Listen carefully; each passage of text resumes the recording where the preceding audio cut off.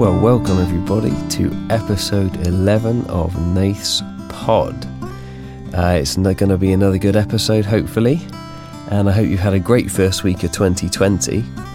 Probably some people you're starting to get back to normal life a bit more now.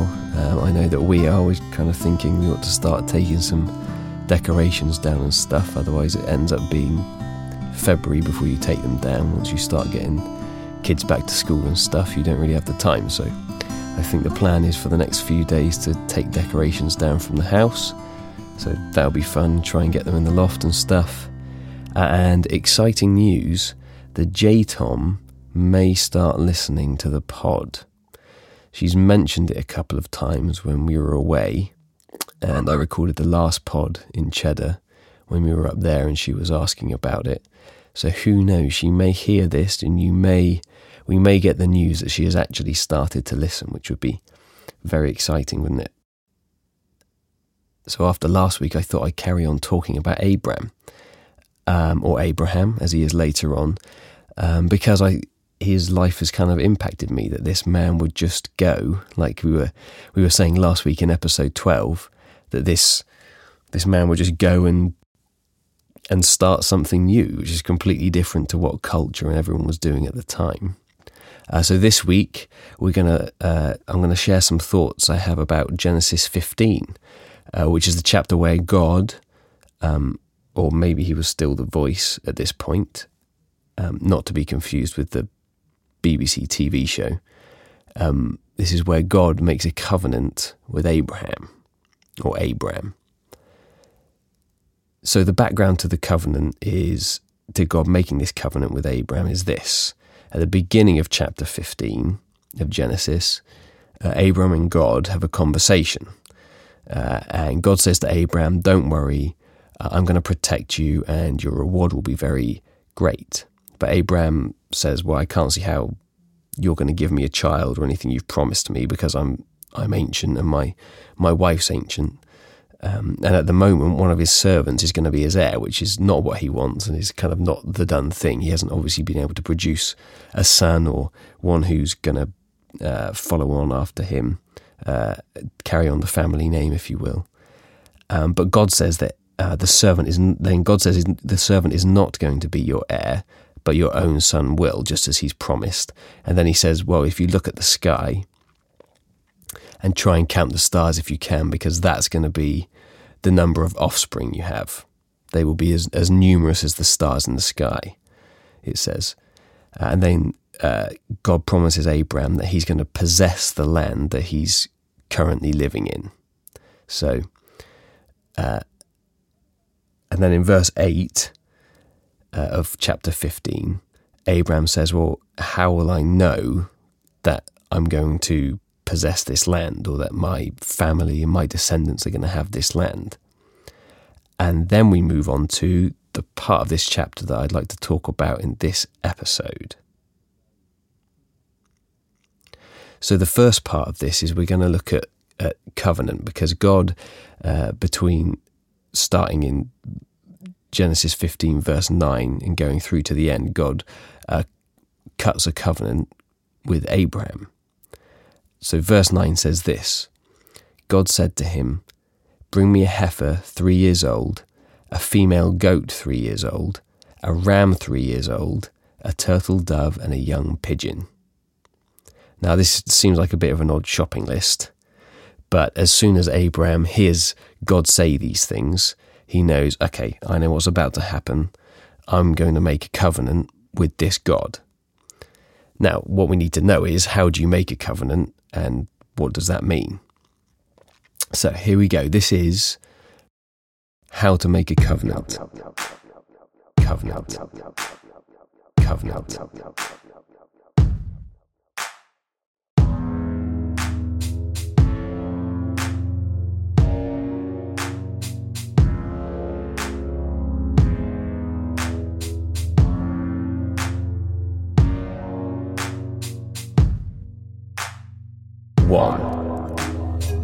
You get some animals, and in Abraham's case, it's a heifer, a female goat, a ram, a turtle dove, and a pigeon. 2. you chop them in half. That's right, you chop them in half, which is pretty gross and I imagine extremely bloody and quite hard work, particularly if it's a cow and a goat. That's not going to take a small amount of effort. 3. You lay each half opposite the other to form an aisle. So you lay the two halves of the heifer, the two halves of the goat and the ram, and you lay them opposite one another, so you create this aisle kind of in between, right? And this aisle is very important. 4, you both stand at one end of the aisle and state your part of the covenant. Okay, so whatever the agreement is you're making, you state it at one end when you're standing next to each other. So I am going to pay you £5, and the other person would say, and I am going to provide for you this mic stand. Okay, so I mean, covenants are a bit more serious than that, but that's kind of what they would say. They would say what the part that they're going to bring or that they're promising to bring.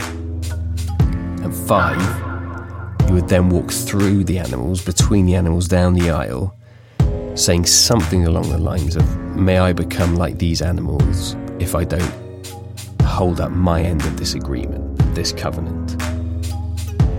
Okay? So that's how you make a covenant. You get the animals, you chop them in half, you lay them on the ground opposite each other, you both stand at one end of the passage between them and state your part, your half, or your part of the agreement or the covenant, and then you walk through the animals saying, if I don't hold up with this, my end of the agreement of the covenant, then may I become like these animals. So it's a very serious thing. You're essentially saying, if I don't hold up my half of this, then may I be killed. May, my blood be shed like these animals have been shed. And then we get into verse 10. So Abraham does some of these steps in verse 10. So verse 10 says this, and he brought him all these, cut them in half, and laid each half over against the other. Okay, so he gets the animals, chops them in half and lays them down. Okay, fine, that's no problem. And then he chases away the birds when they try and come and get the carcasses, the birds of prey. He chases them away, it says. And then God prophesies about Israel in Egypt. He causes Abraham to fall into a deep sleep and prophesies about Israel in Egypt, and they're going to be in slavery for 400 years. And then he's going to save them and rescue them. And that's what happens later on in Exodus. And then we get to the actual covenant-making part of the chapter. So verse 17 and 18 say this, when the sun had gone down and it was dark, behold, a smoking firepot and a flaming torch passed between the pieces. On that day the Lord made a covenant with Abraham, saying, to your offspring I give this land. Okay? Now, let me read that again. When the sun had gone down and it was dark, behold, a smoking firepot and a flaming torch passed between the pieces. And it said, then 18 says, on that day the Lord made a covenant with Abraham, saying, to your offspring I give this land. Now, when you read it, you realise Abraham doesn't actually pass between the animals to make a covenant with God. He is just watching from the sidelines. So this raises a bunch of questions. Well, what does pass through? A smoking firepot and a flaming torch.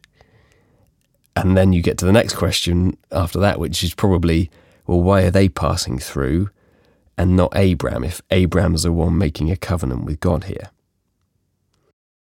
So, I have a couple of thoughts about this, and first we're going to look at the flaming torch. So the flaming torch.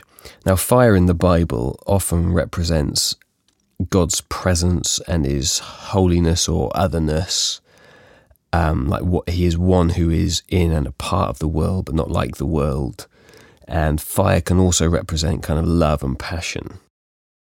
And God speaks through fire quite a lot. He spoke to Moses at the burning bush and called Moses to save his people from Egypt when we get to Exodus.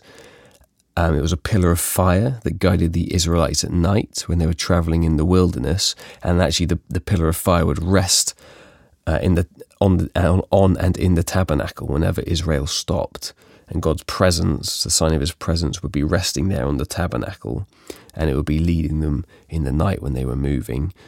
Gideon uses flaming torches and trumpets to win a battle, never kind of raises a sword or anything. So there's a whole load of different pictures of God being shown through fire. So this flaming torch, I wonder whether this flaming torch could be representing God's might, and that he won't fail. It could be his holiness, being different to what people have thought, about gods for thousands of years. And it could represent his love that burns for everything in creation, right? A love that's never going to give up on this world and and us as people. So I wonder whether this represents kind of God's power and holiness and his kind of godness, if that's probably not the right word, but really represents his love for us, his holiness, and all of those aspects of God that we kind of naturally go to when we think of God. Okay, so that's some thoughts on the flaming torch. So what about the fire pot? Well, a fire pot is an earthenware container that carries fire. Okay, very simple. It's just like a clay jar. I imagine it would be made out of something like that. And they would put fire in it, and it would be able to carry the fire from one place to another. And we know that in this encounter, this fire pot is described as one that is smoking. Now, I wonder whether this fire pot is representing Jesus. If the flaming torch is representing Father or Holy Spirit, possibly, you remember the tongues of fire that come down at Pentecost, then I wonder whether the fire pot represents Jesus. Okay? So in Genesis 2, we know that God formed Adam from the dirt. Okay? Genesis 2:7 says, "Then the Lord formed the man of dust from the ground and breathed into his nostrils the breath of life, and the man became a living creature." And then Paul later on in the New Testament says that we're earthen vessels. We are these jars of clay. Okay, 2 Corinthians 4, but we have this treasure in jars of clay to show that the surpassing power belongs to God and not to us. Okay, and we know that God became one of us in Jesus, right? And Jesus, as he came, he emptied himself, right? Philippians 2 talks about he emptied himself by taking the form of a servant, being born in the likeness of man. Okay, so we have Adam made from the dirt, Paul saying we're earthen vessels, and we know that God became one of us in Jesus and that he emptied himself, being born in the likeness of men. And Isaiah 53 talks about the fact that there's nothing beautiful and majestic about this Saviour that Isaiah is prophesying about. There's nothing to kind of attract him to us. So he just looks like a normal man as he comes into this earth, God. Okay, and it kind of like, I wonder whether this earthen vessel, this fire pot, represents Jesus as a human that's carrying the fire of God's presence within him. Right? The fire in Jesus is the same fire that's available to every person because we're all made in the image of God, right? We all have this within us, this goodness, this core, this gold within us, that God has put there, I believe, that everybody is good, that at the core of every person is goodness. So we have the earthen vessel that represents humanness. We have the fire in the fire pot that represents even the Holy Spirit, like within us, maybe the Holy Spirit is there. And the fire that Jesus carried with him as he went around healing people and completely turning what everybody thought of God upside down. And then also we have the smoke, right? So maybe the smoke could be something that represents the pillar of cloud that led the Israelites in the desert, okay? It was a pillar of cloud in the day and a pillar of fire at night. We've already mentioned the pillar of fire. And it was leading them just as Jesus led his disciples. When he called his disciples, he said, "Come, follow me, and I'll make you fishers of men." Right? He says that in Matthew, Mark, and Luke. When he calls his disciples, he says, "Come and follow me." Just as the Israelites followed the pillar of cloud, we are to follow Jesus and be more transformed into the image of who God is by living our lives in the way that Jesus did. Okay? He's showing us the way to live, to give ourselves fully to the other, right? To build people up and push people on, to be ones who give without thinking of receiving, and maybe even ultimately being someone who gives their life for another. Okay, so possibly then, if the fire pot represents Jesus, okay, we have the earthen vessel in that Jesus was a man, God became us. We have the fire, that he lived from the good presence that was already in him. And the smoke represents us following Jesus and being his disciples and living and becoming more transformed into the image of God, which is Jesus. That we know that, right? We've talked about how he's the perfect image of who God is. So, in this passage, in this covenant that's made, could it be that we have God and Jesus represented as making this covenant? That God's presence is represented by the flaming torch, and Jesus is represented by the fire pot. And maybe, just maybe, could it be that Jesus is the one that takes Abraham's place in this covenant? Because if God is fully like Jesus, if Jesus is the perfect image of who God is, then that would sound just like God, right? I'd like to think that God makes a covenant with Abraham and says that even if you fail, I'm still going to love you. I'll still shower my blessings upon you, and that there is no punishment for Abraham because God takes Abraham's punishment. Anything that we do to fail, God says, "Don't worry, I'm going to catch you. I'm going to take that. You don't have to deal with that. I'm going to do that." That's how good he is. Because this covenant that God makes with him, with Abraham, is not about who Abraham is or what Abraham does. This covenant is all about who God is. God is fulfilling both sides of this. And this covenant can't fail, right? Because God can't fail. In Genesis 12, God's already revealed that he's on Abraham's side, because he says in verse 3 of Genesis 12, "I'm going to bless those who you bless and curse those who treat you with contempt. All the families of the earth will be blessed through you." Okay, so we already know that he's on his side, but this is all about who he is. This is showing who God is. And we know who God is by looking at the life of Jesus and what he did, and he most clearly showed us who God is by dying on the cross. He's a being that will do anything to be with us, God. And he gives his life for us completely. And this is what I believe God is saying to Abraham here. He's showing Abraham who he truly is. And we find out who God truly is right at the beginning of the Bible, in chapter 15 of the first book. That he is one who says, "I have this and I love you. And even if you fail, I'm still going to love you." God's saying to us, don't worry, don't fear, because if you failed, I've still got it. I'm still here. I'm still on the throne. I'm still loving you. Right? It all starts and ends with him. He's the Alpha and the Omega. And we love because he first loved us. We're always loved. Whatever we've done, we haven't done, whatever we've said or haven't said, whatever we've thought or haven't thought. because God is always good and God is always love. And so this covenant he makes with Abraham is saying, I am love, and you don't have to worry, because this is about who I am and who you're becoming.